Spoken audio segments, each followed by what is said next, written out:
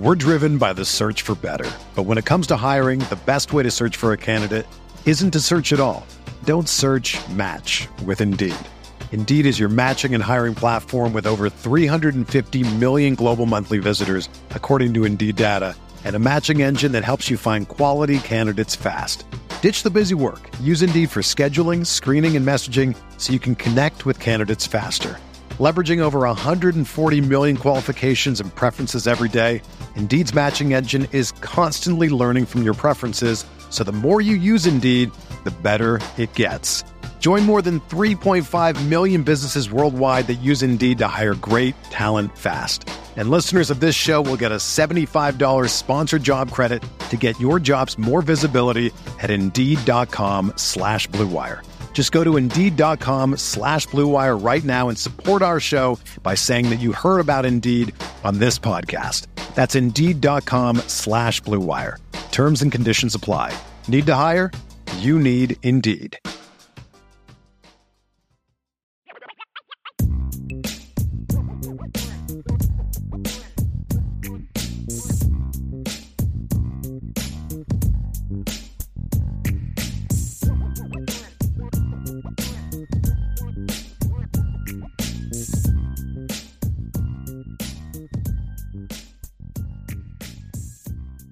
Notre Dame fans, welcome back to Irish Breakdown Mailbag. It is the best day of the week for at least one person in this room. There's no doubt who that is. That is Vince. It is his favorite day of the week. That means it is Friday. That's the only day you can get Vince to dance like that, either on Friday or when you start talking about Friday. Yeah. And exactly. I always thought it's because you were in school, but you're like that during the summer too. Vince loves the mailbag. He loves the mailbag. Love it. I am Brian Driscoll, the publisher of Irish Breakdown, joined by my man Vince D'Addario, our football analyst, and our director of recruiting up there over my left shoulder, Ryan Roberts. They're just kind of staring down at me, weighing on my shoulders today. This would be my bad angel and my good angel right here is kind of how we look at it. That's how we did. That's how we roll. So let's get rocking and rolling. We got a lot of stuff. I mean, it's been such a crazy. July is usually like our chill time. No, it won't. Nope. It's going to be crazy. June ended with a bang. July is going to just be even crazier. We are going to have two shows today. Reminder, we're going to go live tonight at 6 p.m. It's going to be me and Ryan. Tonight you'll be with me, right? You'll be with me tonight. Yes, sir. And we're going to be covering the pending decision of Micah Bell. So we'll talk about that tonight. But another Micah is kind of where we're going to start our first question here. Jordan Schreiber said, is there going to be a Micah Tease episode? Somebody also asked me if I'm going to be, if we have a dancing GIF on our message board for the Micah Tease news that he's going to be making a decision on Monday.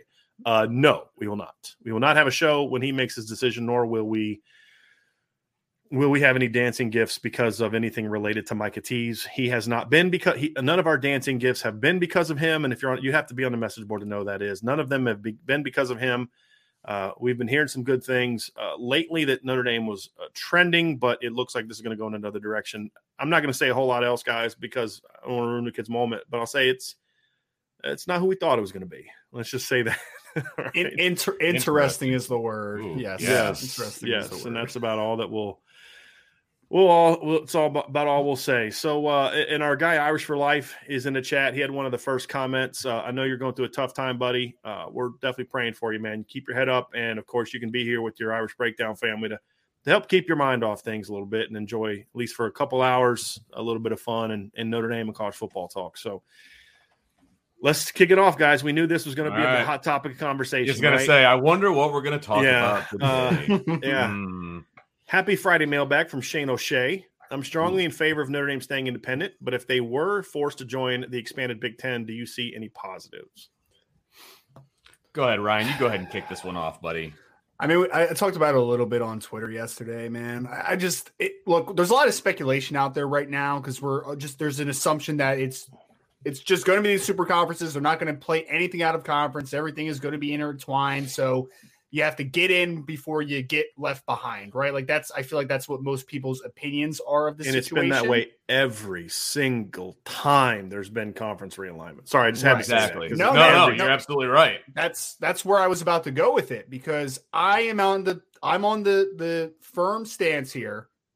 I still think that Notre Dame has much more benefit being independent than being in a conference. That is first and foremost. And number two, I think there's a lot of speculation on what it's 100% going to look like, and we don't know that, right? So until I have a firm understanding of what the landscape is 100% going to look like, I am sticking firm with, I think independent is the best way for Notre Dame to be moving forward. We've talked a lot about the Big Ten. I think that the natural one would be the ACC. If that's one of the conferences that sticks, if it's the SEC versus the Big Ten, then that's a different conversation, right? But again, it's a lot of speculation right now, which makes this conversation a little loaded and there's just a lot of layers to kind of peel back. But the biggest one is obviously strength of schedule will never be a question anymore. You have the conference championship in theory. So like those things are going to go in Notre Dame's favor, but I still think ultimately independent gives you a lot more pluses than going into a conference, in my opinion.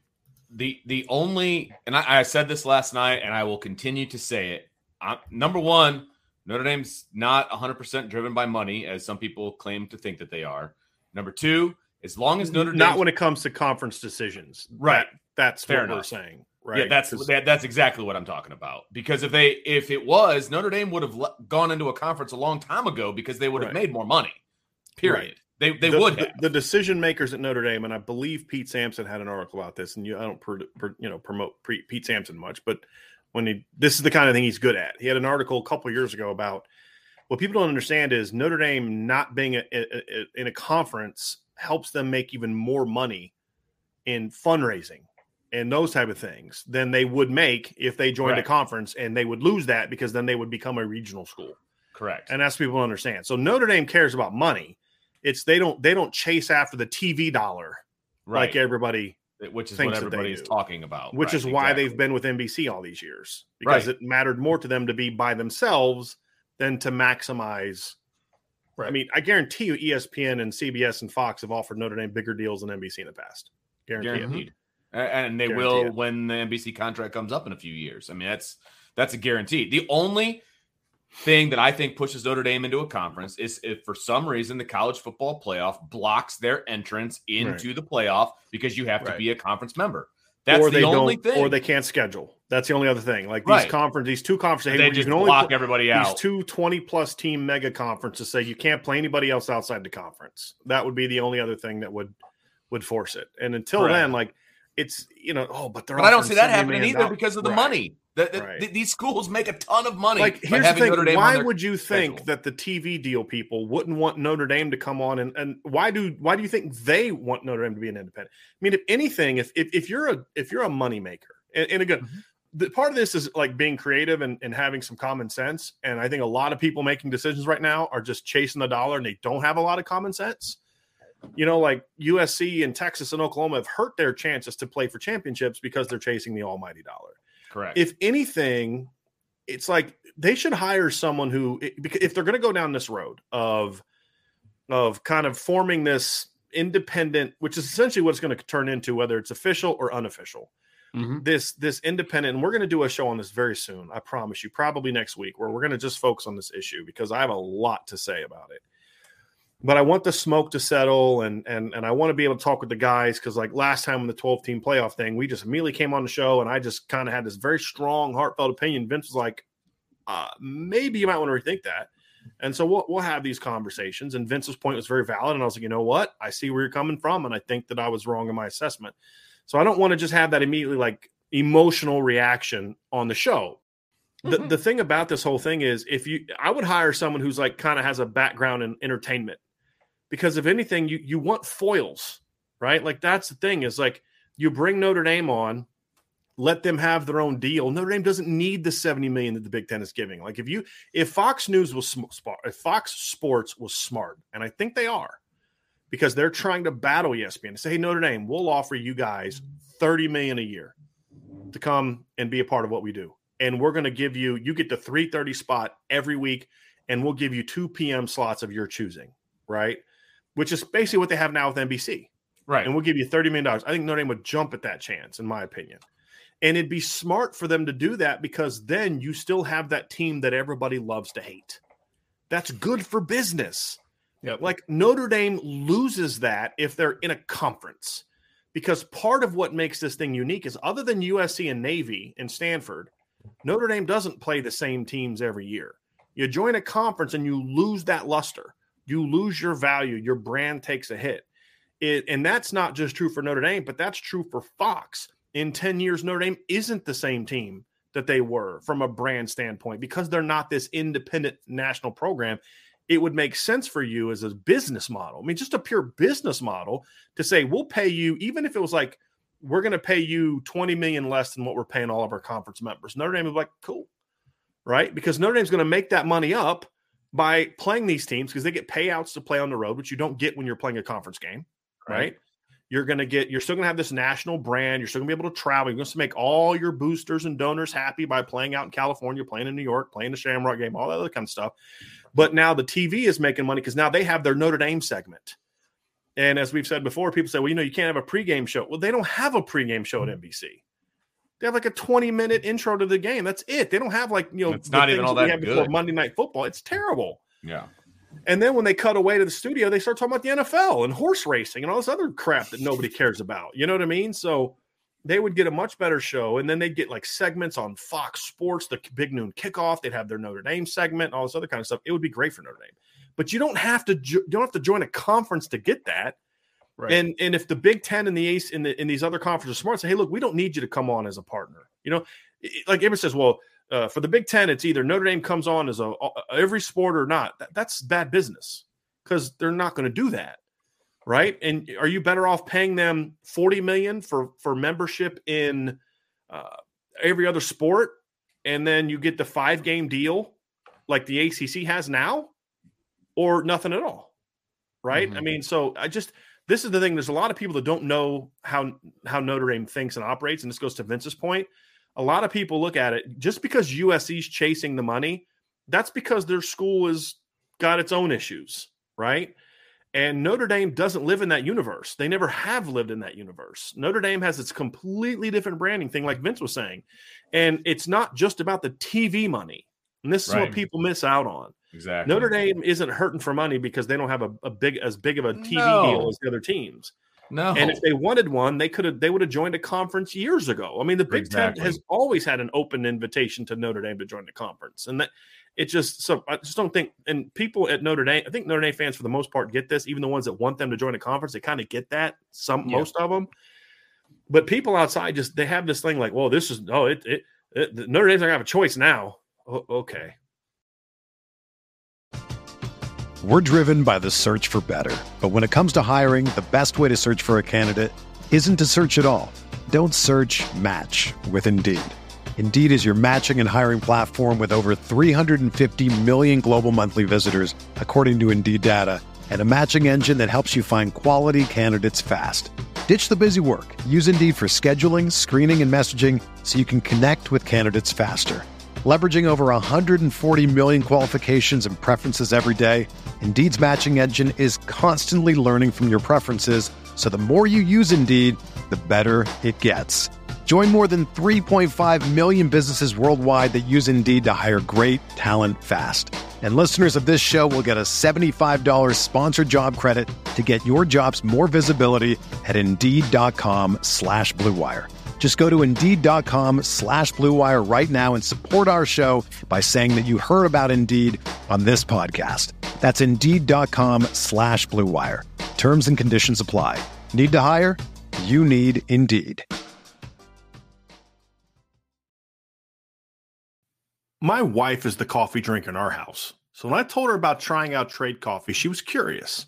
When I told her that if she answered the survey Trade sent me, they could match her with brands she would like, she was downright skeptical.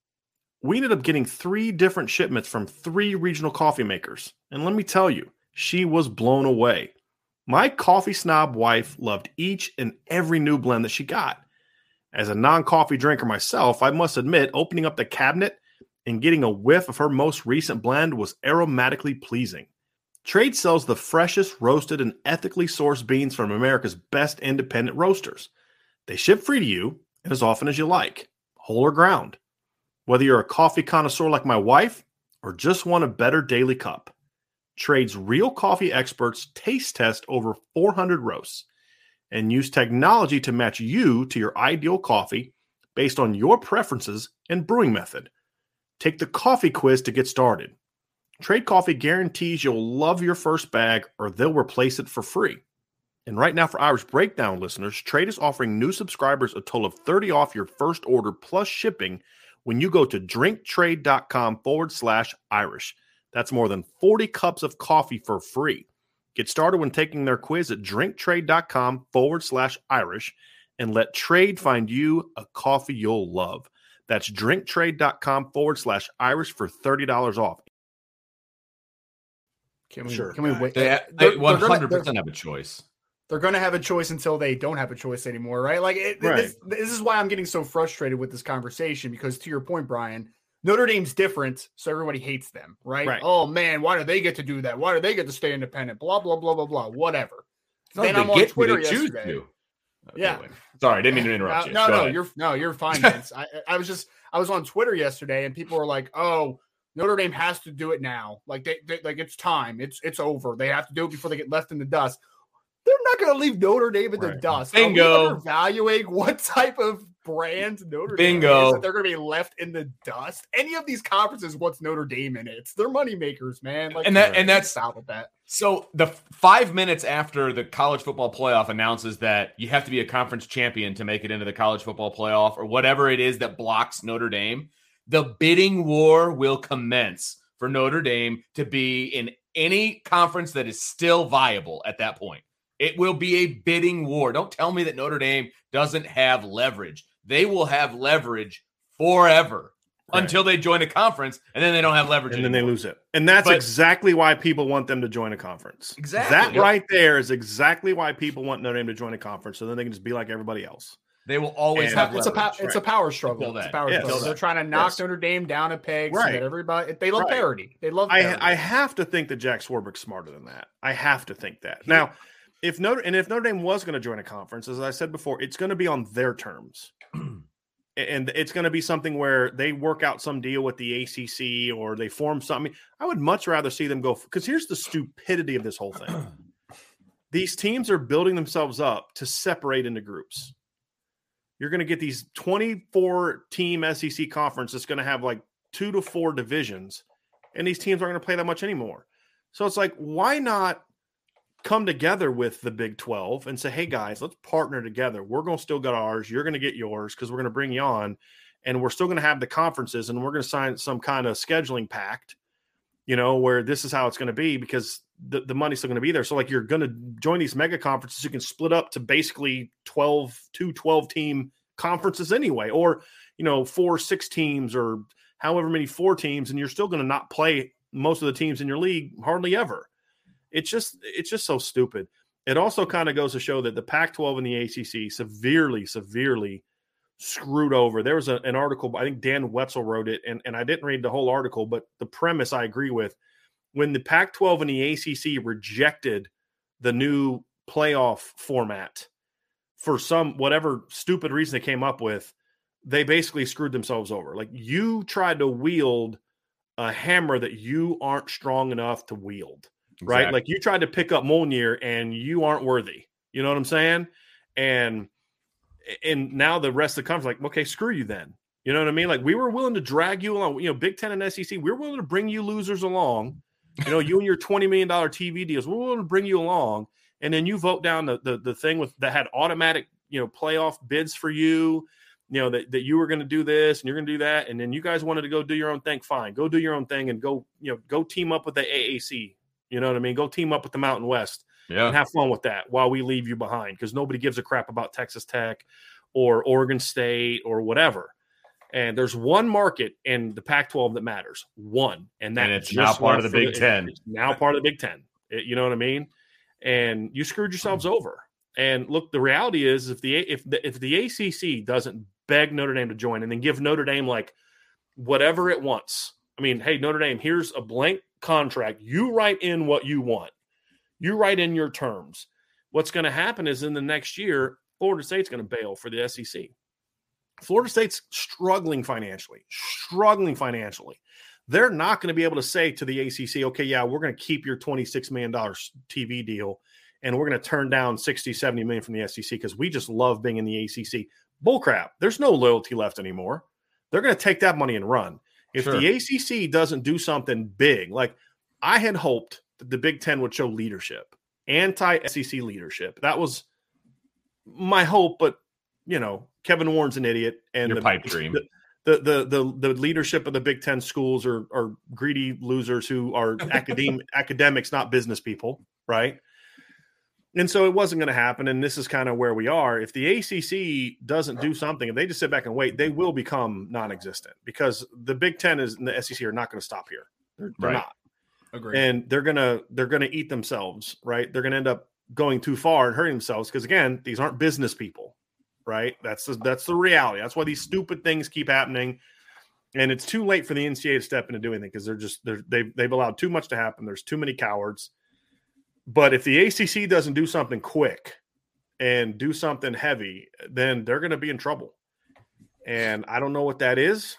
I don't know what that move is. I don't know if CBS has enough money to do this. I don't know if Fox is willing to bring them on. I don't know what that is. I don't know if Notre Dame can kind of like. I'm confident that Fox wants Notre Dame. Now, will this Big Ten move change that? I don't know. That's not anything new. Does Notre Dame have enough pull with Fox to bring the ACC into the fold or not? I don't know. Is Fox willing to do what they need to do to get the ACC out of the ESPN contract? I mean, is that even possible? I know Notre Dame can get out with a big fee, but can the whole conference get out? I don't know the answer to those things. But whatever the ACC is going to do, it's going to have to do it quick because Florida State's not going to wait around forever. They are hurting from. I mean, that's the reason Jimbo left. Their facilities have fallen way behind. They just don't have the money flowing into that program that SEC schools do. And a lot of it is because they rely far more on the TV money than Notre Dame does. Oh, absolutely. And that's the reality, especially these state schools. And that's what COVID has brought about. This is not being discussed enough. The whole COVID thing really shook a lot of people in college sports because what they realized is when sports were canceled, they realized like we were living way outside of our budgets because they weren't getting the same money back from stadiums and the TV deals and all this other kind of stuff. And they realized like we were living outside of our means, right? We were relying solely on this stuff over here. And so many teams took big hits financially during the COVID thing. And because if you're living outside your means and you lose a period, you can't then rebuild your war chest, so to speak, because you're already spending more than you're getting in or as much as you're getting in and you're distributing it to this program. Because these things, especially state schools, they pay for so much of everything on campus, the TV deals, the revenue from games, and it just pays for so much of the stuff on campus. And they're realizing like, wow, like we need that even more than we realized. And as this arms race has taken off and the Big Ten's getting $50 million a year and the SEC's getting $40-50 million a year, and that's going to raise up to 60-70 next, they're realizing like, yeah, imagine what that could do for us. And it's all about greed and, bad business policies and all that other kind of stuff. But they're not going to wait around out of loyalty to the ACC. They will sell the ACC out in a heart because let's not forget the last time Notre Dame won a national title, Florida State was an independent. Right. They haven't been in the ACC that long. This isn't like they have 90 years of tradition like the USC had with the Pac-12. I mean, that's a tradition where you're talking about selling out, like just complete sacrificing your entire tradition for money. That's what the Pac-12 or USC and UCLA did to Pac-12. I don't believe that that's the same for Florida State because they don't have a long tradition. They haven't even been in the ACC my entire lifetime. I think I was a teenager when they joined the ACC or close to it. Because a reminder, when Notre Dame won the title in 1988, Florida State was an independent. So they didn't join the ACC. Sometime between 88 to 93 is when Florida State joined the ACC. So that's the domino to me that's going to collapse the ACC. If they can't make a move and they're going to need – I mean, guys, can they even do it without Notre Dame?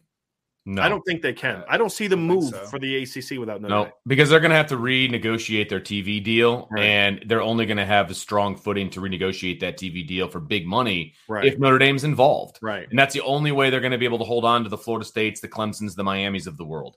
Period. End of discussion. Well, and you said they have to do something drastic, and that's something drastic, right? Pulling someone like Notre Dame into the folds, I think that can reverse some momentum. I don't even know if it completely closes the momentum, though, because it's just with how it's trending. Right. that's just the reality. And somebody said Miami will jump ship too. Miami may jump ship, but Miami's a different animal. Miami's a private school, and they've got a much bigger donor base. That's the thing that people got to understand is a school like Miami, that's a phenomenal school.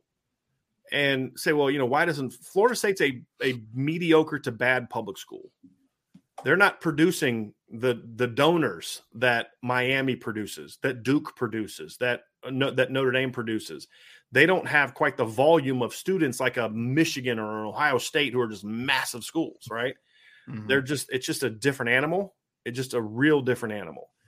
And so that's why Miami's that doesn't mean if Miami leads for the SEC, it's for different reasons. It's not because they have to, because they're hemorrhaging money like Florida State is. They may do it, but it's going to be more of just because they want the payout. And they see, because here's the thing, if the ACC doesn't move too, if you're Clemson, if you're Miami, if you're Florida State, teams that they want, if you're North Carolina and Duke, who the Big Ten wants, what's your reason to stay in the ACC right now if they just sit back and do nothing? Right. There isn't one. Like you guys are clueless. Like you guys don't have a clue what you're doing. Like, what I think it's like if there's like a 2-year buyout, you got to pay 2 years worth of what your TV contract. But that's fine. We'll make that up in 2 years being in the Big Ten. Right. For if you're paying us 26 and the Big Ten's going to pay us 60, we'll make. I mean, I'm not great at math, guys, but you're going to make that up pretty freaking quickly. Yeah, you know what I mean. And that's the difference. So. It's going to be wild. So if it's kind of like, hey, ACC, it's your move. What are you going to do? Because right now it's the Big Two. No, they do need to make a move because otherwise, you're going to have 2 power conferences and ACC is going to get left behind, just like the Big 12 and the Pac-12, 10, whatever number they go by these days. I mean, yeah, seriously. It'll be the Pac-10 here soon, right? The Big Ten's going to have 20-some teams. It's like, like I always joke, you wonder why kids are suck at math now. It's because, like, it's the Big 16. It's going to be the Big 16. The Pac-12 is going to go back to the Pac-10. The Big 12 has had 10 teams forever. The Big 10's had 4. It used to be the Big 10. At least it used to be as funny when they got at least the Big 10 plus 1. You can at least have some fun with it. You can do the 10 with like the 1. Remember how they do that? They had like the Big 10, and then they the 1 kind of cut into the 10 thing, like whatever. But now it's like you got 16 freaking teams, and they're going to keep growing. Like Washington and Oregon. Reports are that Washington and Oregon have petitioned to join the Big 10, and that's a decent market. Seattle's a decent market. There's nothing in it for them for Oregon other than just getting a good sports program and the Phil Knight money. That'd be the only reason to get them. It's not a TV market, but Seattle's a decent sized TV market, I think. Sure. But are people in Seattle really going to care about watching Washington take on Rutgers and Indiana and Purdue? And I'm not going to give a crap about that. Don't badmouth Rutgers, man.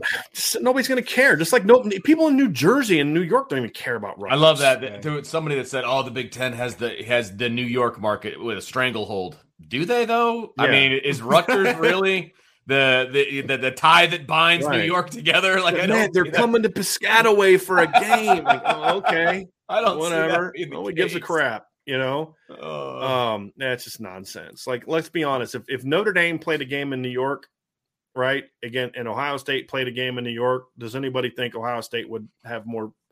You know what I mean? Like, have more. No, it's just, and that's okay. It's fine. It's just. People just need to understand kind of the business behind this of why Notre Dame does what they do. And nothing frustrates me more than when fan bases of other teams, and we even see it now with some younger Notre Dame fans who think that this whole thing is about what happened in the 90s. Like, you're out of your minds. Or the people say, well, this happened over 100 years ago with Fritz Chrysler. Hey, this happened multiple times. It started with Fritz Chrysler. It continued into the 50s, right? And it's like this is my favorite. Well, no one around now was alive then. I'm like, you do realize the slippery slope that creates, right? So like, if you're saying, well, look, the KKK sucked 50 years ago, but all those guys are dead. It's a bunch of new people. Well, it's the same freaking, you know what I mean? Like, and until they step up and say, like, I'll tell you what, guys, this is going to be funny. This is my pithy thing I'm going to say. If I'm Notre Dame, here's my Big Ten. Hey, Big Ten calls. You know what my standard be? Fine. We'll join. Here's our one condition. Oh, you guys want to have certain? No. We'll play noon games if you want to play noon games. Well, no. We'll do that. We'll be in the West. That's fine. We have one condition. Kick Michigan out. I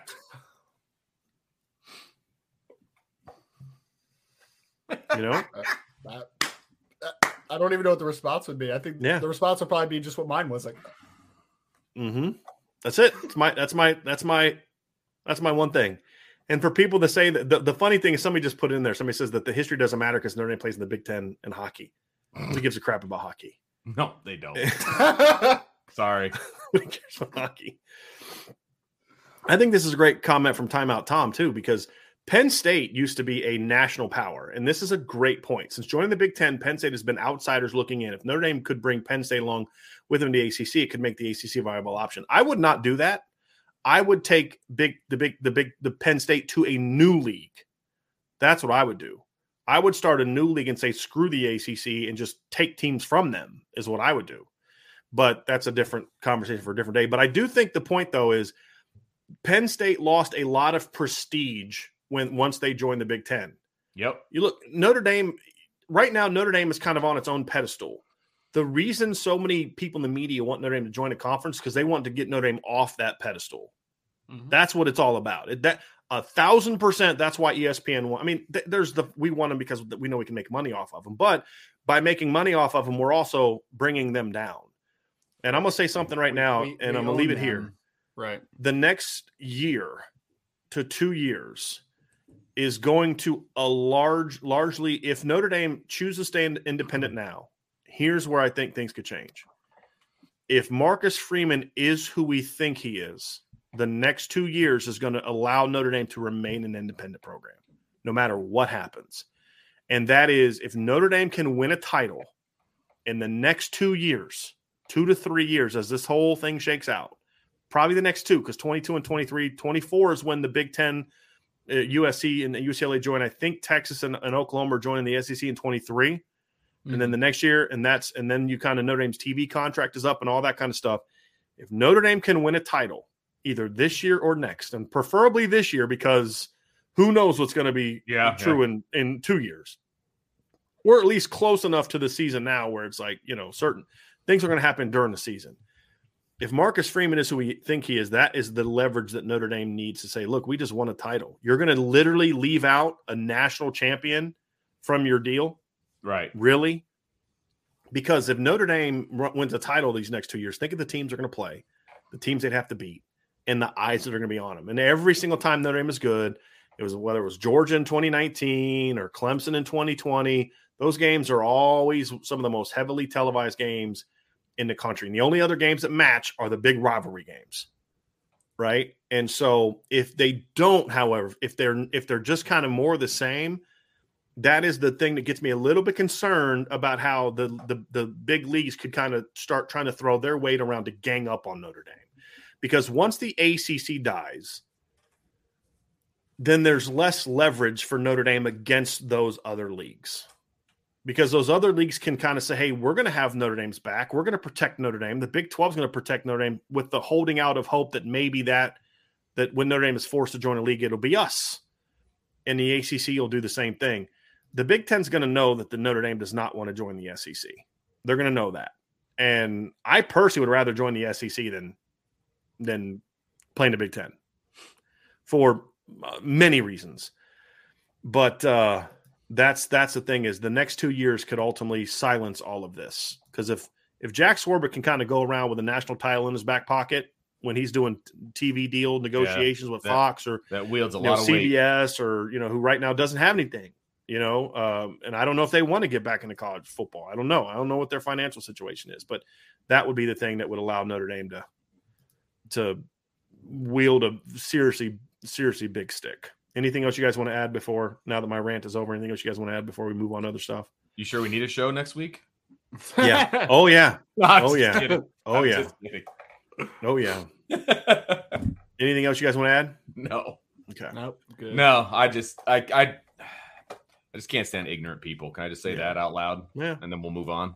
Well, there's a lot more of that now. What I've come to realize. Well, and there's a lot more of that because now those people have mouthpieces called Twitter, and it's super annoying. I was about to say social media has escalated. Usually the morons just kind of sat in their corner and or in their basement. You can shut the door on them and walk away. Right. Like I'm Mom, just meatloaf. Exactly. It's just it's unbelievable, and it is very difficult not to just fire back at people. I just I just do because I don't care, especially if I see that they don't follow me. Like this is some moron from another fan base. I'm gonna have some fun with you. It's so frustrating. I push back way too much as well, but I do partake in this as well. Yeah. Red Notre Dame football. Text run. With so much going on right now with college football, NIL realignment in Notre Dame, recruiting green jerseys, can you give an Irish breakdown of the 2005 recruiting class? It still haunts me. Red Text run. I don't know what you're referring to. The 2005 recruiting class in my memory doesn't exist anymore. I have completely blocked it out. So I don't know what you're referring to. I didn't know Notre Dame had a recruiting class. Well, they didn't really. I'm looking this up right now. It is so bad. It is one of the worst. It is one of the coming worst. off of the 2005 season. Can I read it? Go for it. Can I read it off? All right. We got, according to 24/7 Sports, DJ Horde, top ranked recruits there. Joey Hibben. Paul Duncan. Joey Hibben was actually one of the better players reputation-wise in that class. Yeah, he was 153 according to 24/7 Sports in the Nation. Michael Turkovich, who I remember. Kevin Washington. Scott Smith. Oh, my gosh. Evan Sharpley. Oh, I know him. David Bruton, who's a decent player. Ray Herring. Patrick Kuntz. David Grimes. Kyle McCarthy. Daryl Hand, Asaf Schwab, and Steve Quinn. Wow. That's a forgettable class. Yeah. And it followed this class. David Walke and David Bragg at quarterback, Darren Bragg at quarterback, Darius Walker and Justin Hoskins at running back. Darius Walker was a good player. The wide receiver that recruit's name was... The offensive line was Chance Incarnato. That's because they didn't sign a wide receiver. John Cato. Linebacker, Abdel Banda. You guys remember him? Nope. Maurice Crum. Exactly. Maurice Crum. I remember him. Brandon Nicholas, Ronald Talley, Justin Brown were the linebackers. And then this vaunted DB class. They had Anthony Vernaglia was a linebacker. They had the DB class of Treg Duerson, Junior Jabby, Leo Farine, and Terrell Lambert. Terrell Lambert's a good player. Those were 2 years in back-to-back years. That is a dreadful 2-year stretch. And people want to know, when people point to Ty Willingham's record, people that want to accuse Notre Dame of things, well, Ty had a better winning percentage than Charlie Weiss. Yeah, he did. But this is why Ty got fired. It's this right here. It's 2 years of miserable recruiting because there was no effort. And I've shared the Mark Sanchez story before on this site too. I mean, that's why he got fired after 3 years. Davey at least worked. Share the Mark Sanchez story again. I don't think I've heard Basically, he visited. Yeah, you and I have talked about this. He visited campus. He shows up. Okay. None of the coaches are around. It's an unofficial visit during the summer. None of the coaches are around.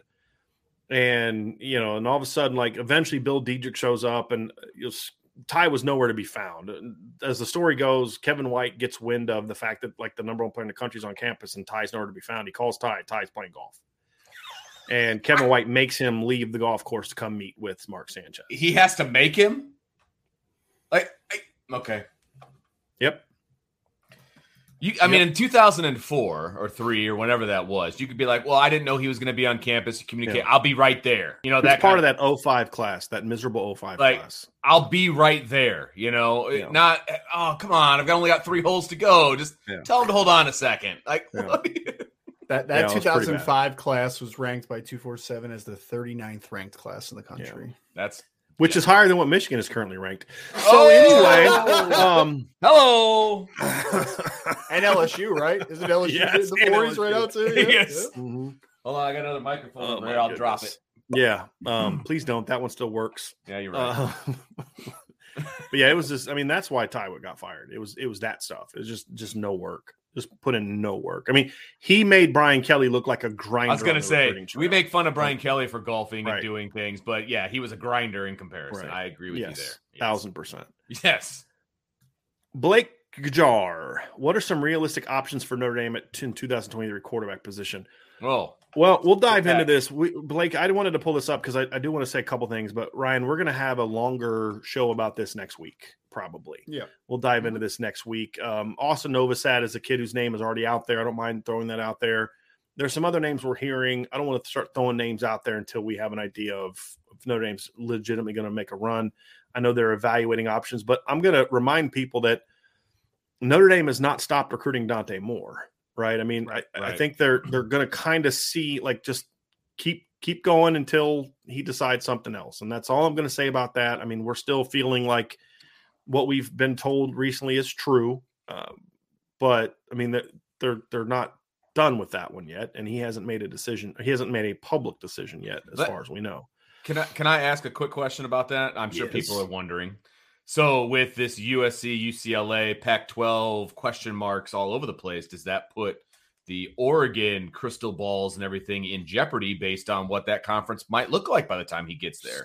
Someone asked me that yesterday. I'm just curious your guys' thoughts. We can only give our opinion on that. Right. So I want to let everyone know that what's about to follow. Ryan, I'll give you the chance. Andrew says this is our opinion. It's way too. Dante was in Los Angeles yesterday at the Elite 11. He's just now getting home. Right. I doubt that he's had time to really process that and digest it. So this is 100% our opinion. So Ryan, why don't you go ahead and give your opinion on whether or not you think it will or won't have an impact? I don't think so. I think there's other factors that I'm not going to get into that are more important to this recruitment, at least from people close to Dante's side. And to your point, Brian, I mean, you just talked a little bit about that Oregon's petition to be in the Big Ten, right? So Oregon's a good football program. They have some fanfare. They have a name recognition, right? So they're not going to be left in the dust and just like, oh, what the heck is going to happen? Like they're going to be in one of those super conferences because of Phil right? Knight. Because of Phil Knight, I would imagine that they'll be somewhere. I mean, yes. If it wasn't for Phil Knight, Oregon would get left out. They would because this you got people. Do people understand this yet? This isn't about the quality of the football programs. This is about the TV market, and it clearly has nothing to do with any of their other programs either, because people go to Oregon for the track program, and now track gets to run at Wisconsin in March, and like all USC's baseball team is going to be coming to Minnesota in March. Yeah, that makes a ton of sense. Ton of sense. Yeah, exactly. Stupid, but it has nothing to do with sports. This is 1,000% about TV markets and business deals. It's not about does this make sense for football or baseball or whatever. I actually think it could have an impact on Dante just because he's such a smart kid, but I have no evidence that it will.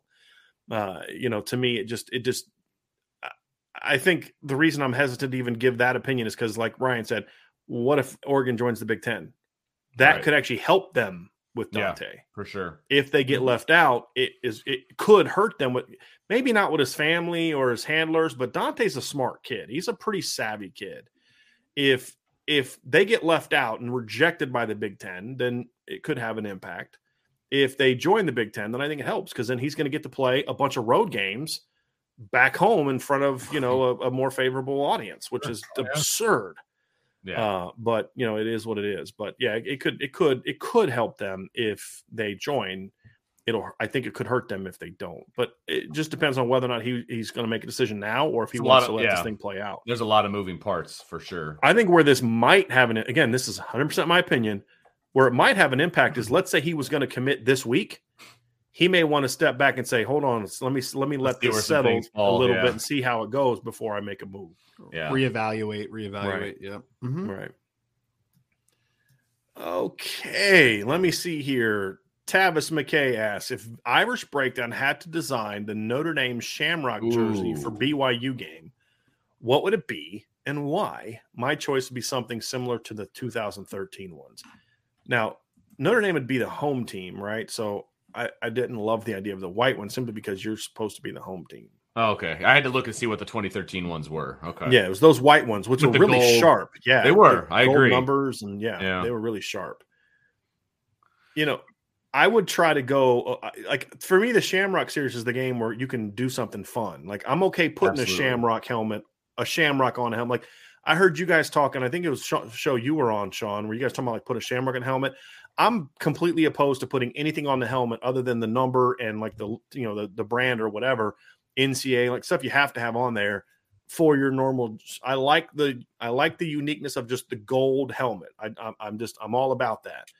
But I'm not someone who's like never put anything on the helmet. It just better be something sharp or something good or something traditional. Like I hated the one the year where it was like half blue and half gold. I thought that was stupid. Was dumb. There's the one year it looked like a kickball. Remember how the kickball had like the little indentations, kickballs growing up, and it looked like they had kickballs on it? What year was that? I don't know. I know exactly what you're talking about. 2011, I think it was. Was that the Maryland game? I'm trying to think of which one that was. Speaking of ugly uniforms. Yeah. Oh, yeah. You mean the one where it looks like the Maryland, somebody vomited the Maryland flag onto a helmet? I hate Maryland's uniforms. So man. disgusting. They're so ugly. They're so I would ugly. remember the 2011 game against Michigan when they put the gold shamrocks on the helmets with those throwback? I thought those were sharp. Those were super sharp. I really liked the ones in 2011 were super sharp. I liked those. So I would do something like that.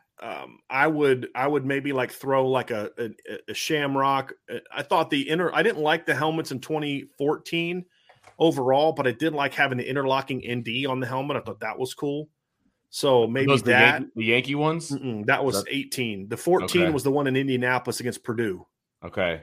Where they did like the throwback to like the dome and the basilica, and they had the different things on it. Remember that? Those were okay. They were like all blue. Yeah. The basketball team has jerseys kind of like that these days. Yeah. With the gold. I'd want to do something with green. That's my thing. Is my whole point of the Shamrock should be something.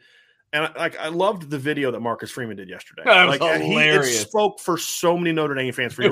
Why are we doing an Irish wear green game and none of the Notre Dame, the team doesn't wear green? Like, why doesn't Notre Dame make better use of green? Like I've said, just for the normal uniforms, I would go to green cleats and green gloves. Or green cleats and gold gloves, but I'd say go green and green. I think that'd be super sharp. Like, I just don't think the football team takes enough advantage of the green aspect of the program for me. And so I think that'd be really cool. That's just my 2 cents. But I would probably do something green. I'm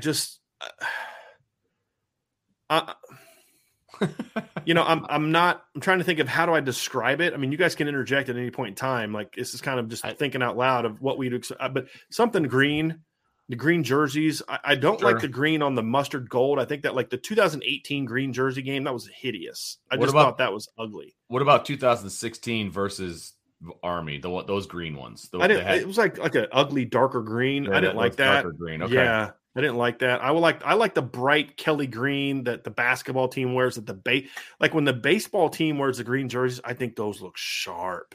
Not the green on green though. That's the one thing I don't love green on green though. No, I don't either. No. Like I almost kind of like gold, green, and white is kind of what I think would be really sharp, But I don't like gold, green, and blue pants. I think you got to go green on both or green and white.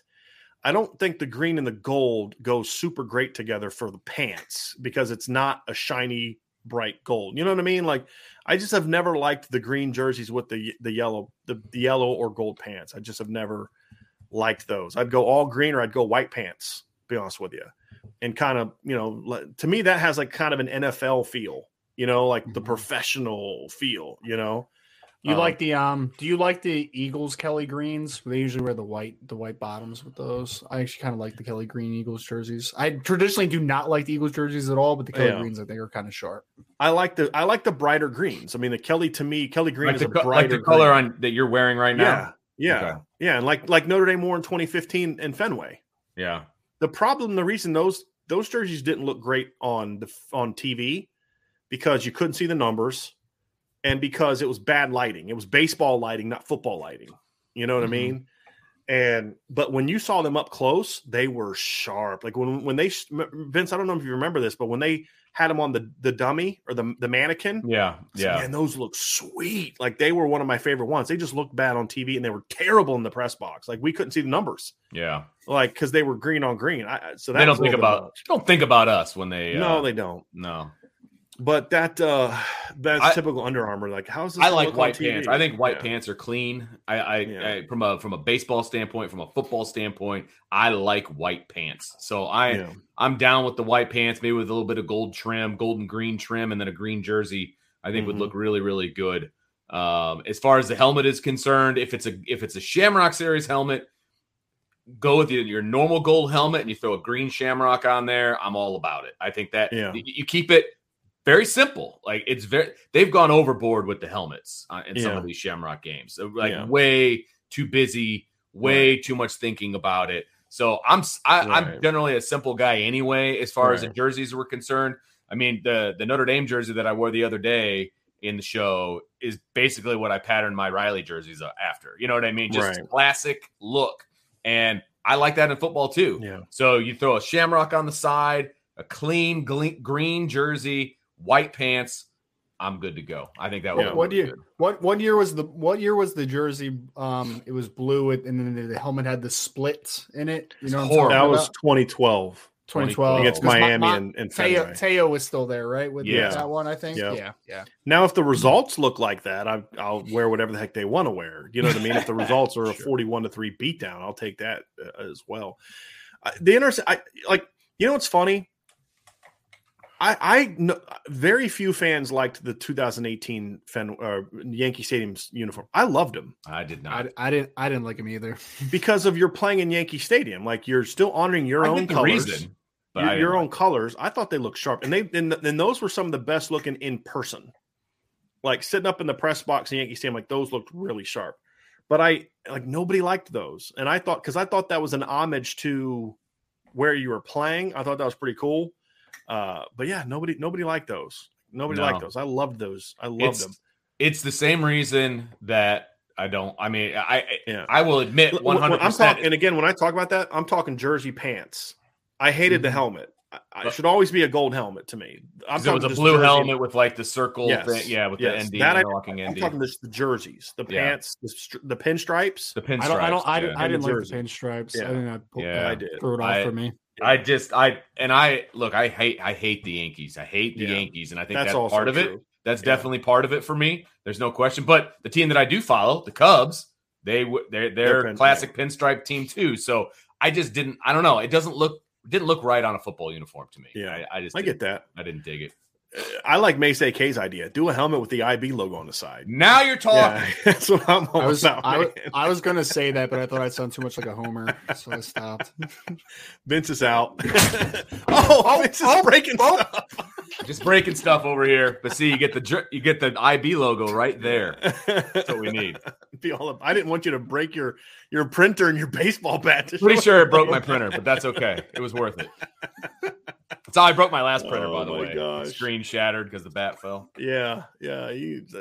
Hope your players aren't watching that monster, that atrocity of your grip on the baseball just now. It's not broken. Everybody can take a breath. Okay. It's not broken. Right. Anyway, gold, green, white, or gold, green, green. That's some kind of uniform like that I would have, and I would want to have something traditional, like tied in with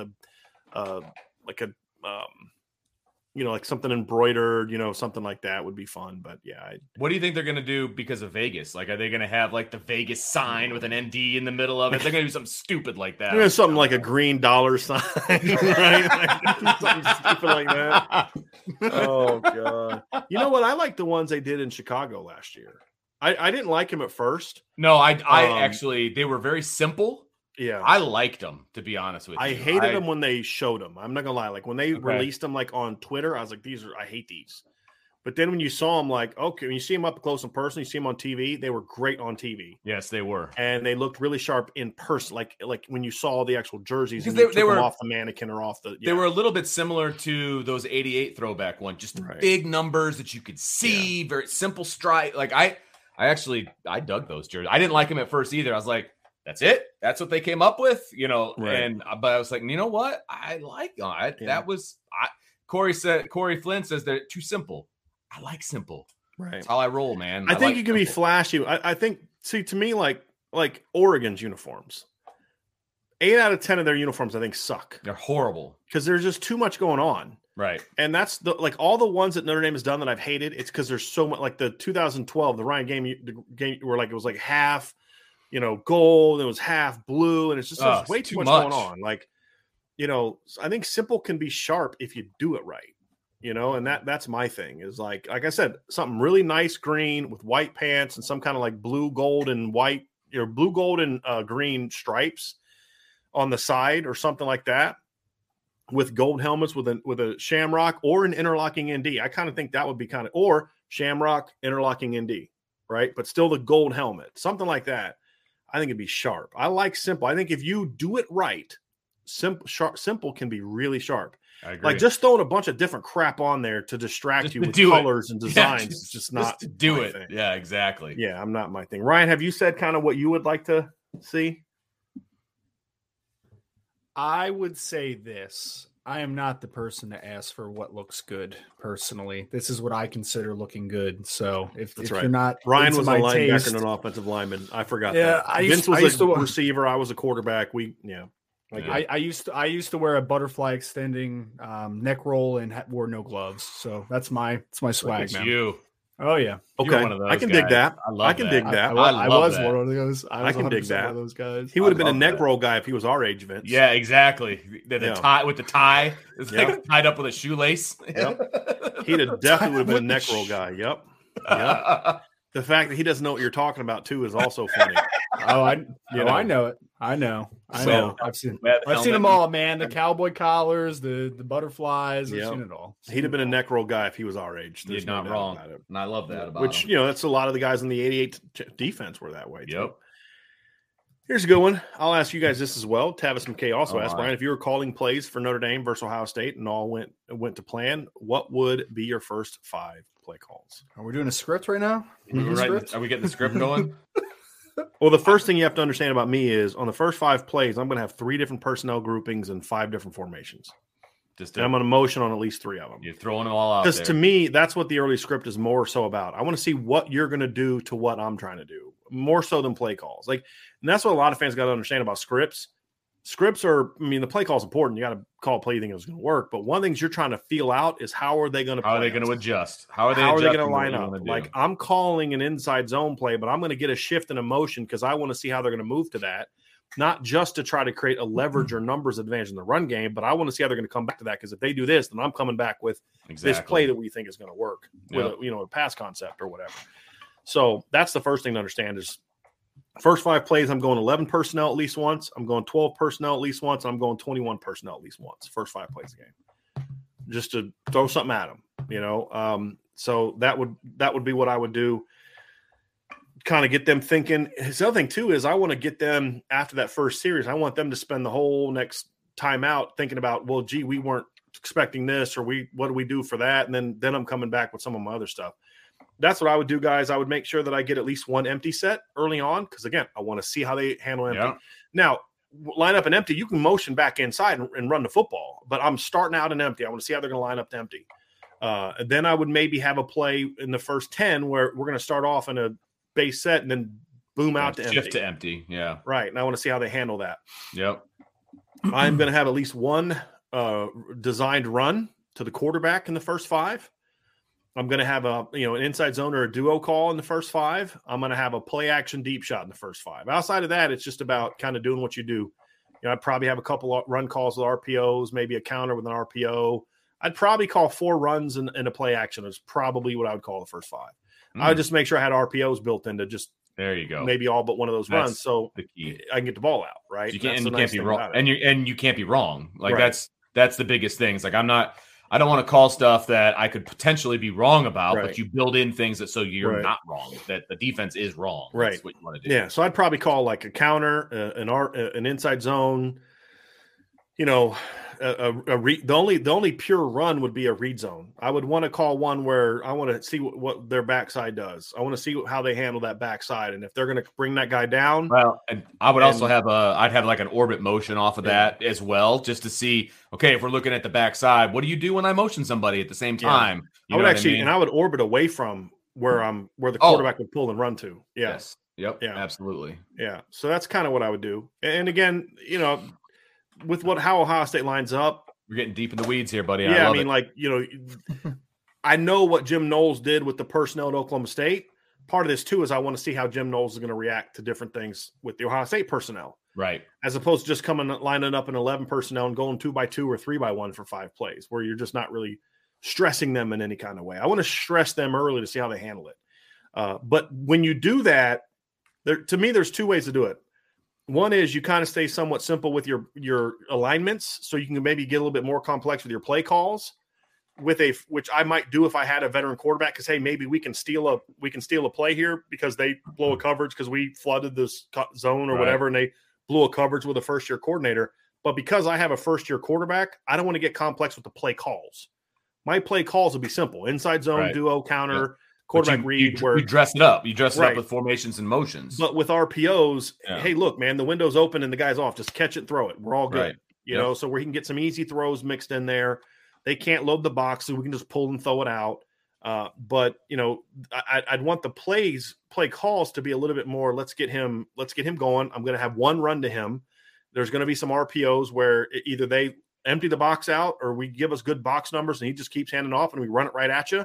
Or, you know, if they want to reduce in to play the run, he can just pull it and throw it out on a bubble screen or a quick hitch or a quick out, something like that on an RPO, or a one-on-one shot. If they want to go 8 in the box and, you know, leave Braden Lindsey one-on-one to the field, take a shot, take an RPO shot, you know, or something like that. And the only pass call I would definitely call is I would probably call like a play action, you know, it wouldn't be my first play. I'd want to get a couple plays in before I would call a play action. Right. You know, establish that, hey, we're running it at you. You know, you better come up. And then otherwise, play action. This is what people don't understand about play action doesn't work unless you have the threat of the run. Right. Like, otherwise, you're just wasting your time.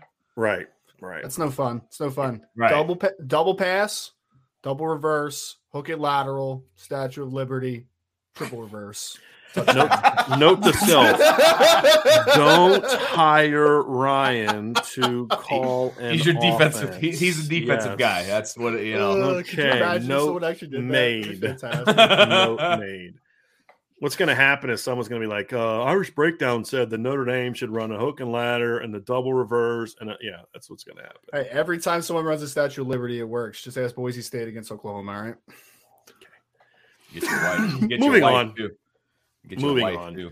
Christopher Crosby with CJ Carr now committed for 2024. Do you guys know if he still plans to do 7-on-7s and other camps? I don't think it matters where he should be ranked, but it's a good tool for him to recruit others. I would imagine others. Don't worry. Yeah. But I mean, he did those things. Yeah. He did those things last year. I mean, and he'll probably do them again next year. I would imagine so. So. I would have no reason to think that he wouldn't. Yeah. Right. It's just all part of everything. I mean, that's just what guys do. One, it's like it's a competitive kid, but also, I mean, the main point to your point, Christopher, is it's a big recruiting tool to be around those types of guys. So I agree. The thing to keep in mind is he did a lot of that stuff this year too. Like he competed at the Elite 11 down in Tennessee, and he was by multiple outlets, one including SI, voted him as arguably the top performer there over guys like Nico was there, Brock Glenn was there, some big names.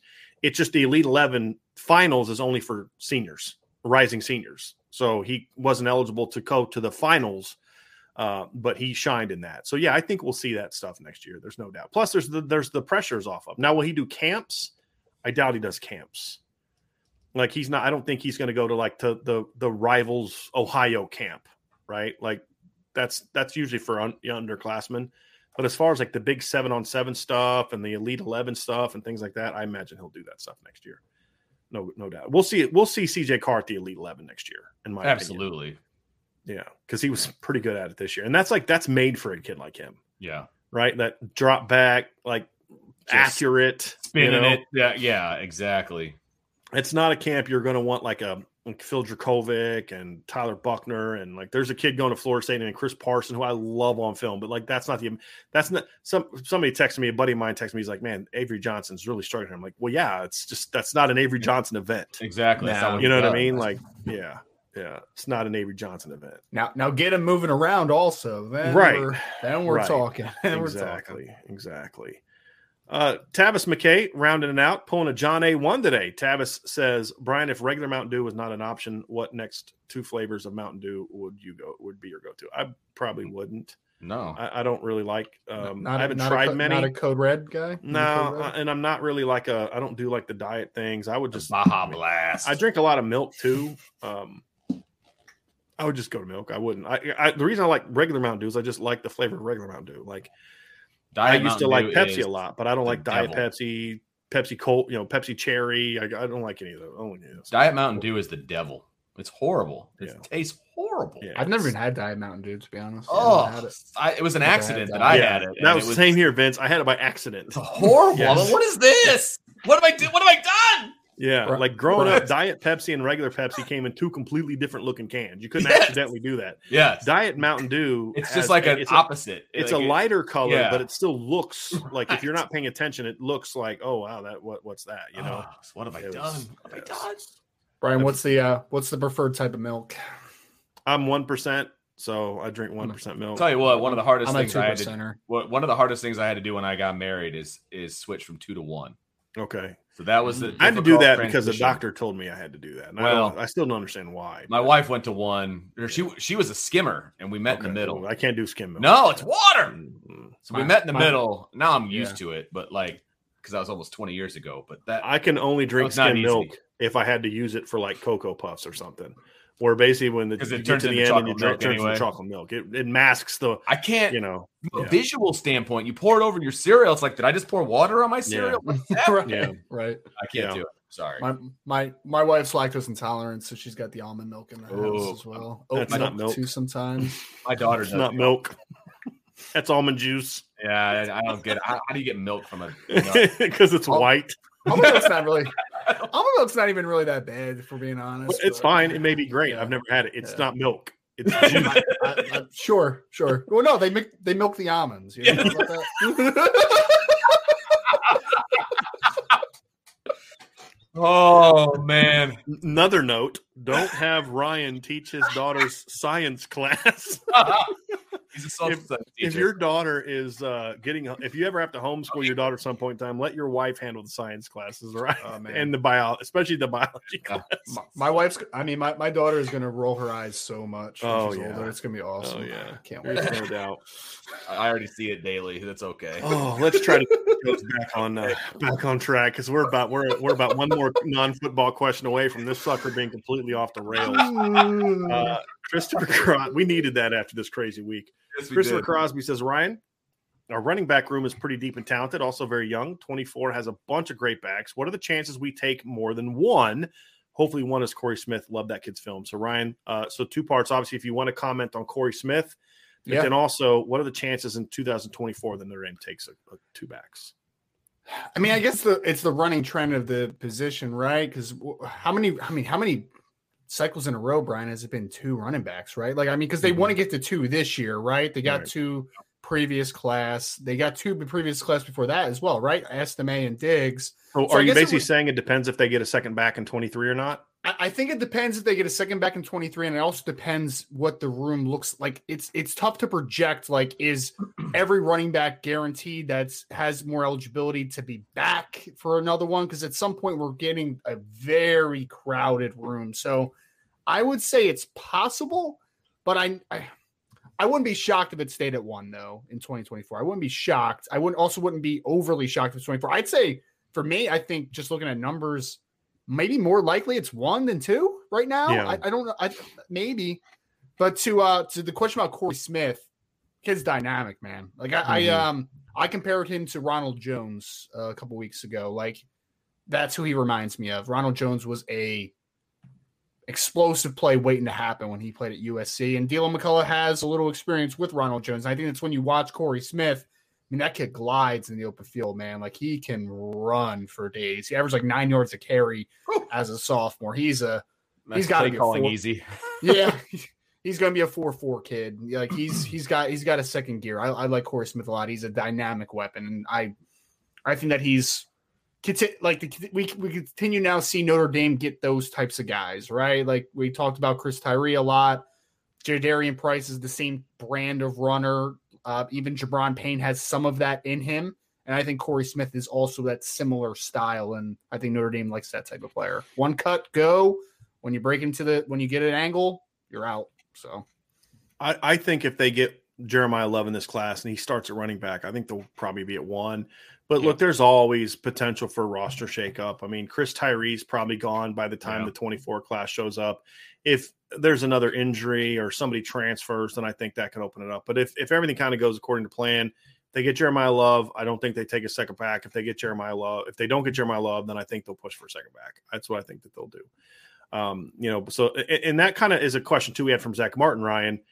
It says, does the Irish staff have a rough number they're looking to hit with the 2024 class? I think it's really way too early for that. Yeah, I mean, it's just so many dependent things on that. On who you land in. Do you end up getting a fifth DB? Do you get a fourth linebacker? Do you get a sixth offensive lineman? Which right now we don't see happening. Do you there's just so many. Do you get a fifth receiver? Which right now we don't necessarily see happening. Right? I mean, there's just so many things that factor into that. Do you get Jeremiah Love or not? And then on the other side, you have the season that you have where guys leave, and do certain players play so well that they maybe leave earlier than you anticipate? Right. That's going to open up numbers. Are you able to convince a lot of guys to come back? Because if you can convince a player that may leave, you can convince Brandon Joseph to come back. You're gladly going to take one less guy in 2024, right? I mean, because you want that kind of impact player. So there's just so much. The positions they've taken guys at now, it's like, well, yeah, you definitely need those guys, right? I mean, you know you're going to get a tight end, and that's your kind of your top guy on the board that you have a shot at. You know you need a quarterback. You're definitely going to take at least 2 defensive linemen, one inside, one outside-ish, and you need another receiver. You need more receivers. So those are no-brainer picks. They're not in a position where those are going to impact the numbers. Now, if all of a sudden a bunch of receivers started wanting to commit, you have to start figuring out like, okay, what are we going to do here? But that they're not in that position just yet. Nobody's really in that position this early. And we did have kind of another question about it. Christopher Crosby said, what would you guys set the over under for 2024 recruits by the time the season starts? So let's go September 3rd.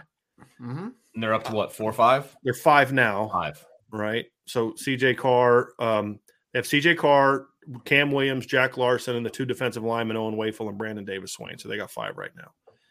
So over under, I would say, if I'm setting over under on total number.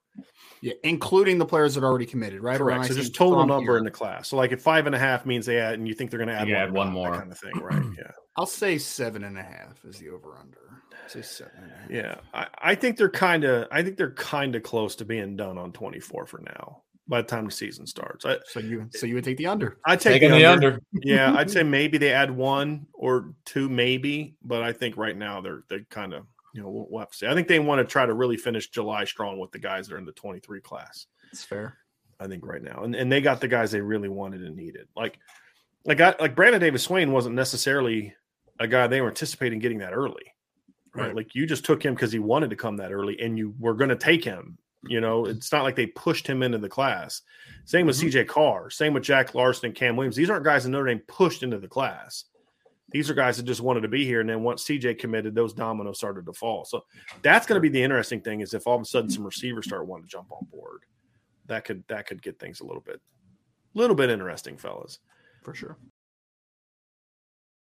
This is the story of the one.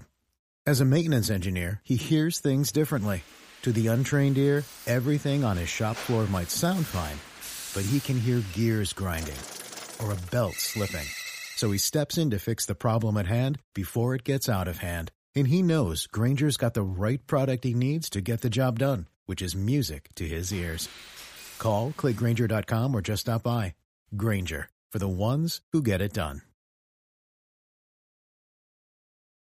Got some more questions down here. Guys, we got a lot of questions.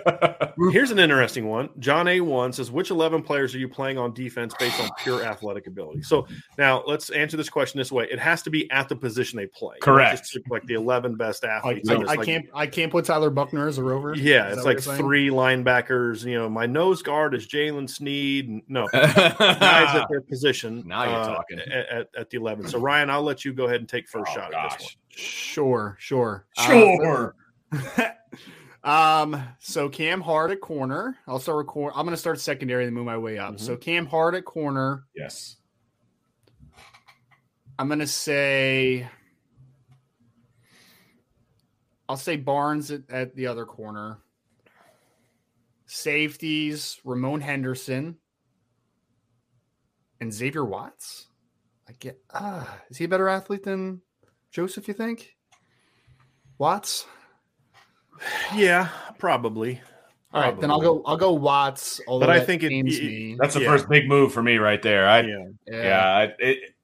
Well, let's do this all together because I would go Watts and Joseph as my safeties. The other 2 I would agree with. So it's just off of pure athletic ability, though, isn't it? Yeah, I think, but here's my question. I think there has to be some football involved. I still don't know what Ramon's all-around athletic skill set is, other than just being really fast. Like. Yeah, that's to me, that's I care more about a safety that's agile, that's loose, that can do all those things as opposed to guys just fast. And I think Ramon's a little bit more of still a little bit more of an unknown in regards to his all around athletic ability. Okay, I'm good. I'm good with like Vince said, I'm good with going with Brandon Joseph and Xavier Watts. Would we all agree that there's not a wrong answer among those three? Oh, that's the point of this conversation, I think, too. Yeah. Who are your corners, Vince? Hart and Barnes. Ryan, you took the same too? Hart and Barnes. If we're just going pure athleticism, I'm going Hart and Bracey. Tariq Bracey's the best athlete Notre Dame has a cornerback. Oh, I'm playing sub package. He's my nickel. Yeah, he's your nickel. Okay. Cheater. That was a cheater. That was such a cheating remark. And my next corner, but he did it so gracefully. I know. Like, oh, of course. I mean, of course he's there. He's my nickel. Sense, right? That was so well done. That was so beautifully done, Ryan. I'm going if in my nickel package, my other corner is going to be one of the freshmen. It's going to be Mickey. It's just pure athleticism. It's going to be Mickey or Morrison. If we're going, I love Ryan Barnes as a player, but I think Ryan's it's about instincts. It's about length. It's about those type of things as opposed to just pure athleticism. I would argue that the freshmen are the two best athletes at corner behind Hart. It's such a hard conversation, though, to like take the football talent out of it. You know what I mean? Like, but instincts and that stuff should factor into athleticism. And that's, you can take it that way. Like that's what happens with football talent. But I'm trying to honor John's question of pure athletic ability, right? And that's what I'm trying to get at. So like linebacker. This is where I'm having a little trouble though. Ready? Yeah. This is a legitimate question. Mm-hmm. Can I put Jalen Sneed in at will? That's my question. He's playing Rover right now. Can I put him at will? Sure. Okay. Well, that's easier for me then. Marist, Jalen Sneed.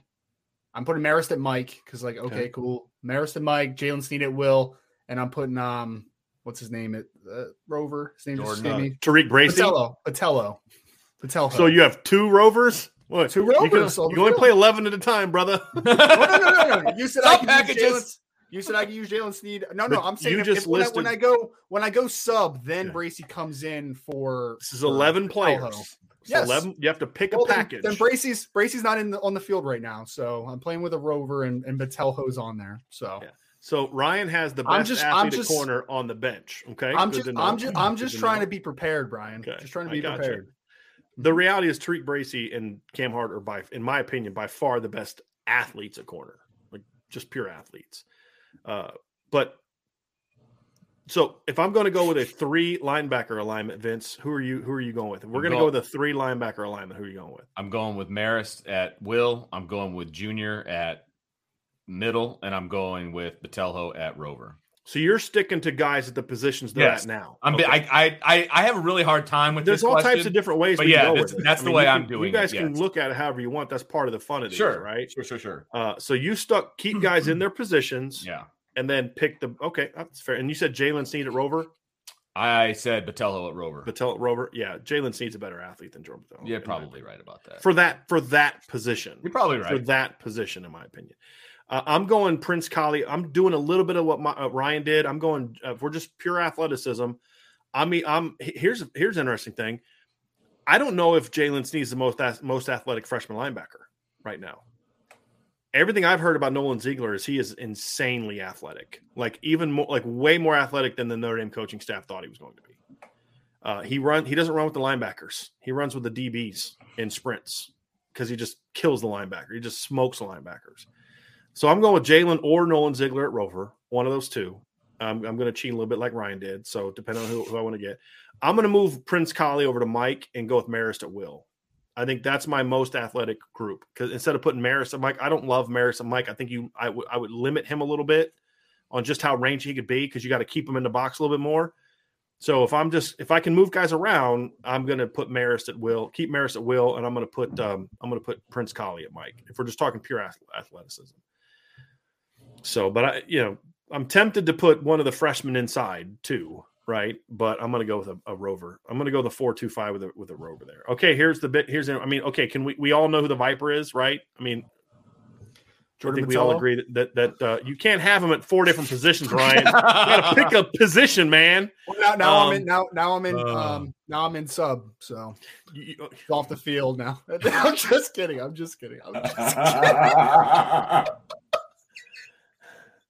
Hey, Vince, can you see what he's drinking over there? Oh, my gosh. I want to make sure. Ryan, can you hand Vince your cup? It's an unmarked cup. Lemonade. It's an unmarked cup. Okay. Strawberry lemonade, sir. Yeah, sure. Got a little bit of sting to it today. I'm not really sure what's going on. I don't drink on the job. I don't know what you're talking about. Jordan Patello's the starting free safety, Rover, Mike, and Viper. Just kidding. Who's your defensive line? Well, obviously, Foskey is going to be my Viper. That's a no-brainer, right? I still think Jason is a kid I'm going to put in the middle at nose. Oh, man, the 3 technique is going to be the hard one for me as far as just athlete is concerned. Because I'm going to put Ahrensberger out at the big end. And you know what? I think I'm gonna move Justin inside. I'll let him be athletic in the middle. I'll have the twins in the middle. Wow. Vince is definitely in a sub package at this point. Yes, he is. Why not, baby? Why not? You said athletic. I'm going athletic. Yeah. You're gonna give him 300 rushing yards a game and with the 250-pound nose tackles and okay. I got Junior. Junior back there. He'll clean it all up for me. Don't worry. All right. I'm cheating again a little bit. Okay. I also want Ahrensberger as my strong side end. Okay. I want Foskey as my Viper. I'm moving Riley Mills inside at nose, actually, because I want to keep Jason Adamalola at 3 tech. Forgot Riley Mills. I like your inside, Ryan. I would have Jason Adamiola and Riley inside. Yeah. I'm gonna have some fun with this though. Now that I'm gonna go with Isaiah Foskey's gonna be my big end. Ooh. And if we're talking pure athleticism, there's not a better athlete on the defensive line, in my opinion, than Josh Burnham. And the next guy after him would be Aiden Gobira. So one of those two. If we're working with the assumption that Jordan Patello is a rover, if Jordan Patello is a defensive lineman, then in all seriousness, he's the Viper, and I'm putting Foskey at big end, right? Sure. If we're gonna really get down to this kind of thing. So So you did like my Patello at end. I didn't like the fact that you put him in like 5 different positions. Like, you know what I mean? Like you can't play 5 positions. He's going to be a corner in the red zone. Too. So it's like Ryan gives his list. It's like Jordan Patello and 6 other guys. They go, well, where's the other? Well, Jordan Patello's playing all those. I have high hopes for the Swiss Army knife that is Jordan Patello. Okay. I hope you're right. This is one, Shane, these are ones I really wish people would put these on the message board because they just take so much thought of it. Who are some of the recruits you regret Notre Dame not getting over the years? I mean, to me, with our age, it begins and ends with Randy Moss. I mean, that's really where it boils down to. But, man, I've heard so many stories about how Notre Dame got Randy, though, right? I mean, but they didn't get him. He never actually showed up on campus, right? Sure. But, Notre Dame ran out of scholarships for Javon Curse. You guys remember this? You guys ever hear this story? No. They had 1 scholarship left and they needed another offensive lineman. So they took an offensive lineman and didn't take Javon Curse. That's good. Jonathan Ogden was really close to picking Notre Dame and then ultimately flipped, went to UCLA. I mean, so there's some great ones from back in the day. When you think about those, like recent history, Karlaftis. That's one. Allen Iverson. Yeah. Hey, look. Can you imagine Iverson and Randy Moss on the same team? Yeah, that'd be a lot of fun. That would have been a lot. The question would have been a triple option. I think the only question with Bubba Chuck would have been where he plays. Is he running the option as a quarterback because he was a freaky option quarterback? Phenomenal. Is he playing corner?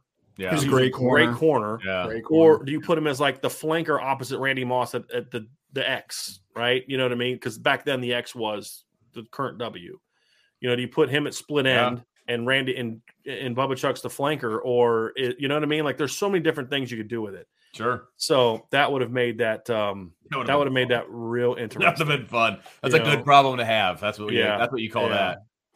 Yeah, another one for me, Brian, just on our conversations is I know you said that the staff did not have as high of opinion they probably should have on Clark Phillips, who is now at Utah. And man, the cornerback conversation right now would be so much different if you had Clark Phillips on the other side of Cam Hart right now. I'm going to give you another one. Imagine if Notre Dame actually would have landed Ronald Darby like they should have. True. That would have been a lot of fun. Imagine if they would have kept their 2017 corner class together of Paulson Adebo and Elijah Hicks and then Thomas Graham. You know, and if your depth chart in 2018 when Julian Love goes down against Clemson in the playoff game, if you're throwing Paulson Adebo in there or Thomas Graham in there, as opposed to an injured Dante Vaughn, you know, my number one, because I know that they didn't really recruit him, was Luke Kuechly, and it'll always be Luke Kuechly because he is my favorite player probably of all time. And he would have come to them. I mean, he would have definitely come to in a heartbeat. Yeah. Could you imagine Luke Kuechly and Manti playing side by side for 3 to 4 years? That'd have been so disgustingly good. Gosh, so good. But there's like a long. I mean, there'd be such a long list, and then then there's guys they got that they didn't keep. You know, quarterback. You know, recent history. You know, but yeah, there's a lot of. Did you guys know that Maurice Clarett almost committed Notre Dame when he was a sophomore, an underclassman? Did not. Yeah, he almost committed Notre Dame when he was a younger player, and then Ohio State ended up winning that one in the end. But yeah, he had some academic issues that resulted in him having to wait a little bit, and by the time he waited, it was Ohio State had scooped him up, and because I think when he was originally going to commit to Notre Dame, Tressel wasn't the coach yet. Okay. Because remember, he was a freshman in year 2 under Tressel when they won the title. So this would have been before, I think, the year before Tressel got there, because it was when he was like a sophomore. As I believe when it was going to be the case. So yeah, that would have been really interesting. How about AJ Dillon? Is another one. Oh yeah. Right? Oh, yeah. Could you imagine? See, here's the thing about AJ Dillon. He was part of the 2017 class. Mm-hmm. Could you imagine him running behind that Notre Dame offensive line? Him and Josh Adams as the 1-2 punch at running back in 17, and then him and Dex are the running back combination in 2018. Are you kidding me? Oh my gosh. And then Tony Jones, who I love Tony Jones, but Tony Jones averaged almost 6 yards a carry in 2019. Right. Against that schedule. Could you imagine what AJ Dillon would have done with that? Exactly. And then you got Chase Claypool on the outside, Cole Kmet in the slot, and then AJ Dillon running down the field, or running up the middle. Oh my gosh. And all because Autry Denson told him he wasn't a running back. He's a linebacker, right? Yeah. After he smoked every running back. I mean, I watched this with my own eyes, guys. Vince, I actually think, were you there? You were there for that. You weren't doing the Gatorade stuff for the Irish invasion in 2017? Oh, I was there. Yeah, I was there. And he smoked, including C.J. Holmes, who they wanted, and Deion Jackson, who was a good running back. I went to Duke. Yeah. He smoked every one of those dudes in the 40 in the 50-yard sprint, because they would race from like midfield to the end zone and then back. Smoked them all, like this big old thick calves and legs. And Autry Denson telling him, "You're more of a linebacker." Mike Denbrock was so pissed about that. It's only because he didn't want his record to be broken. That's all. Yeah. AJ Dillon ran like 4.51 at the combine at like 240 plus pounds. My God, unbelievable. It's just so stupid. And that's the thing that bothers me, is there's so many of those type of unforced errors. You know, or just like, why would you do that? Like, why would you say that? You know, like not thinking George Karlaftis is good enough to play for you. Like, did you see who you guys took in those classes? Like, you couldn't have had him be your third end if just silliness. Then he goes in the first round. Yes, absolute silliness. Just so ridiculous. Oh my goodness. Let's get down to some more here. Sean Kane, because of the COVID year, does Zeke Correll have 3 years of eligibility remaining? If you include 2022, yes. So technically, Zeke will have 6 years. Because basically, every kid who was on the roster before 2020 that took a red shirt, you add another red shirt. So basically, Zeke was on the team in 19. That was his red shirt season. 20 doesn't count. So when you get to 2021 this past year, technically, Zeke Correll was a redshirt freshman this past year, eligibility-wise. I know he played multiple games in 2020, but it doesn't count. It's just a completely lost year. That's the reason Kurt Hinish came back. Kurt Hinish literally played at least like 9 or 10 games in 4 years. That's have to look at the COVID year literally counted for no one. You just can choose to either take advantage of it or not. It counted for no one. So Zeke Correll, and that's the crazy thing is Drew Pine and Tyler Buckner has fewer seasons of eligibility remaining than Drew Pine. Think about that. So it's a little nuts, to be honest with you. So yes, he does have, and so does Andrew Kristofic as well. Right. Because he's in that class. All right. Chris Crosby says, what would you guys set the over-under for 2024 which we already did that one. Excuse me. My apologies. Here we go. Here's a good one. Ryan, we'll start with you here on this one. Andrew Goss says, what are the expectations of a Harry Hiestand offensive line? Will they be up to the H8 standards by OSU? What areas can improve the most? What player do you think improves the most over the offseason? So let's go one at a time, and we'll go Ryan, you first, then Vince. Okay. So what are the big picture? And to me, the first one is the two together. What are the expectations of a Harry Hiestand offensive line, and will they end up to that standard by the opener? I mean, they're going to be better, right? Like, I mean, it's impossible that they're worse. They'll take a huge step forward. I think you're definitely going to see more of the long-term dividends by the end of the season, where I would say it's up to the Harry Hiestand standard at that point, right? But I think that it's definitely going to be improved from last season. I'd be very surprised if they weren't a better team in game one than they were at any point last season. I don't think that that's too much of a stretch. That's not a stretch at all. Are you kidding me? Like, that's exactly what I anticipate happening. I don't look, they need to work on across the board. They need to work on everything. I mean, that from where they were last year to where they're going to be this year, they got to work on everything. And it starts with fundamentals and it goes from there. But I think the expectation is they're going to be a top 5 offensive line in the country. And I think that they're going to be markedly better by Ohio State. No question about it. Mm-hmm. I think for me, I got it. I think for me, appreciate it. You guys were quick to both of them like, I think for me, I expect will they be up to Harry Hiestand standards by Ohio State? In some areas, they better be. And because of Harry Hiestand's expectations. And what I mean by that, it's more of how you play. It's the toughness, the physicality, the finishing. Like that stuff should be there by game one. Absolutely. Where I'm on board with also with what Ryan says is I don't expect this team to have maximized their technical precision by game one. That's true for a lot of teams. In my opinion, there are a lot of teams that I think you could look at and say, hey, veteran teams, the 2017 offensive line, they made some technical mistakes in the Georgia game because it's early in the year. That's going to happen.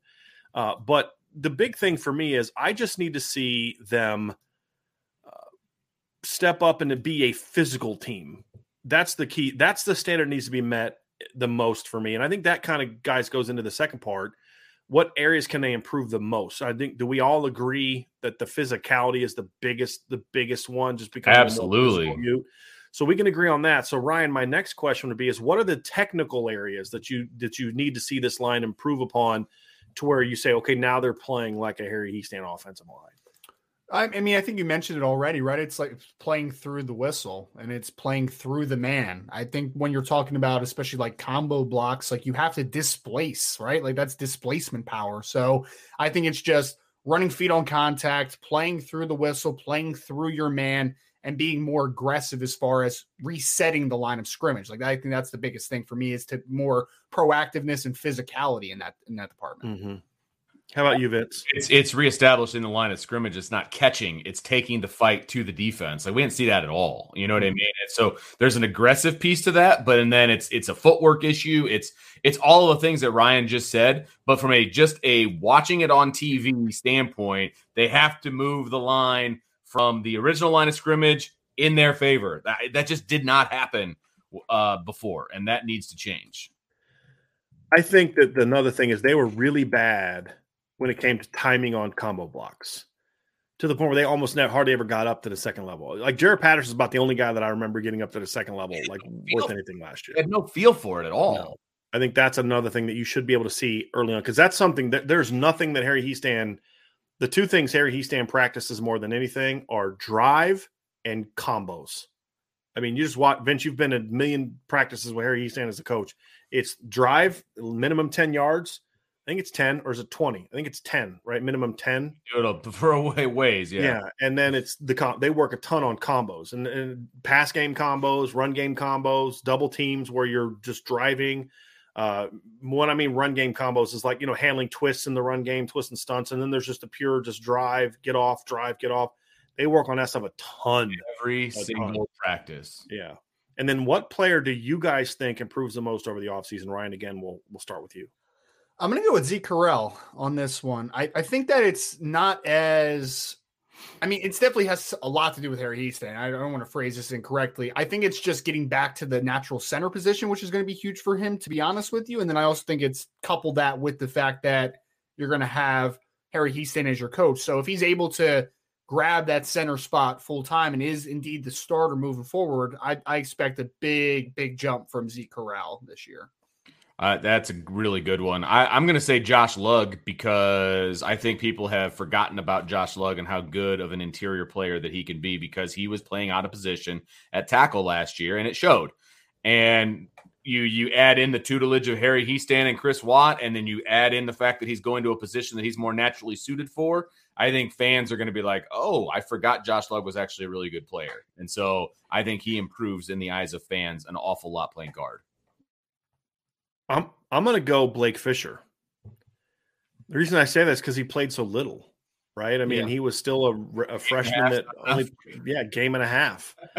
He's going to go from that to, I think, it wouldn't shock me. I don't want to put this on him too early because, Jared Patterson's there, Josh Lugg, like you guys thought, Joe Alt's a pretty good player, but it wouldn't. So I'm not saying this is, I'm just going to say I wouldn't be shocked if by the end of the year, Blake Fisher's their best lineman.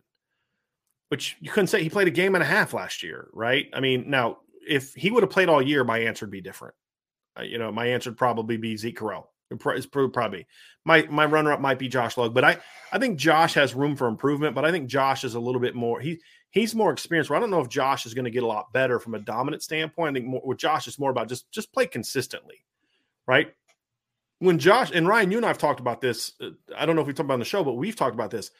When Josh Lugg was playing within himself last year, he was a pretty good player, especially in the run game. He was a pretty solid player.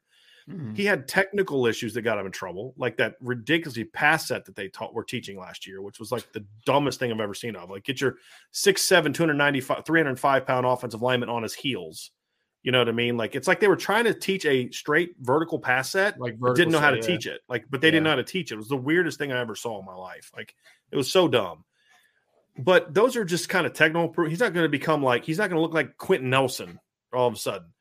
But he was solid last year for dumb penalties and then he'd have to get. But he was a solid player.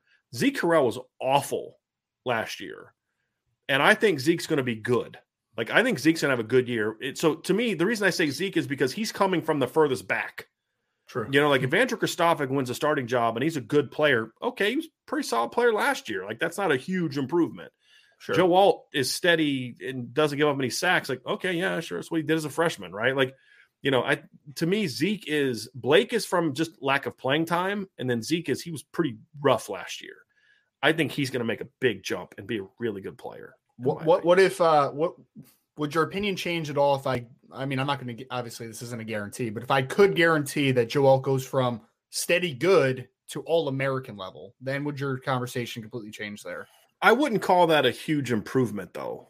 You don't think so? I would just say that's sort of a natural progression of a guy that was really good. I mean, if we go back and study Joe's film last year, he was really good. Yeah. And he was really good. So I don't know if All-American would be necessarily a giant leap. And here's why, because he was already pretty good. It's a big leap for a kid to go from 6-game starter to All-American. Sure. But what I'm saying is Zeke was bad. And that's so you like sure. Ryan. So that's where I'm kind of, if Zeke is just a good player, that's way better than what he was last year. And I think he will be. I think Zeke, there's a lot of reasons I think Zeke struggled last year. And some people have written him off, and I get all that. But I really think if he can stay healthy, and this is a big if, I really think Zeke Correll could be a really good football player. I do too. I love Zeke. He's one of my favorite players, to be honest with you.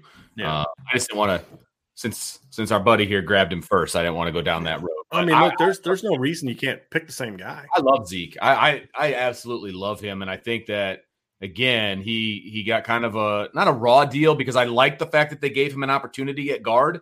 I just don't think he was supported enough, to be honest. I don't think he got the support to play that position at a high level. And then you add into just I think there was some mental, lapses and things of that nature. And it just compiled. And at that point it was like, okay, it's need to make a change. And thank they did, but I think he's going to be a fantastic center. Somebody asked a question I think it was yesterday in the chat, who's going to take over for center after Patterson? I'm like, it's already happening. Yeah.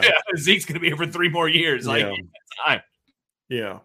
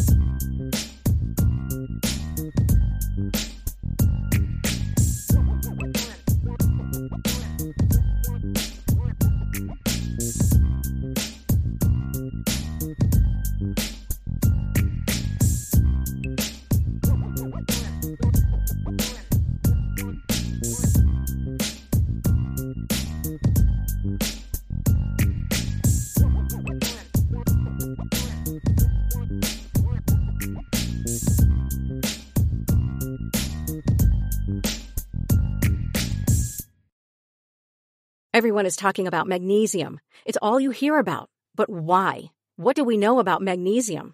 Well, magnesium is the #1 mineral that 75% of Americans are deficient in.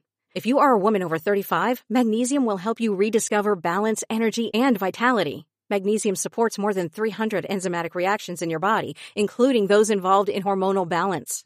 From functional medicine doctors to mental well-being and female hormone experts, we all know that magnesium is the one mineral to improve all aspects of well-being and health. But which one?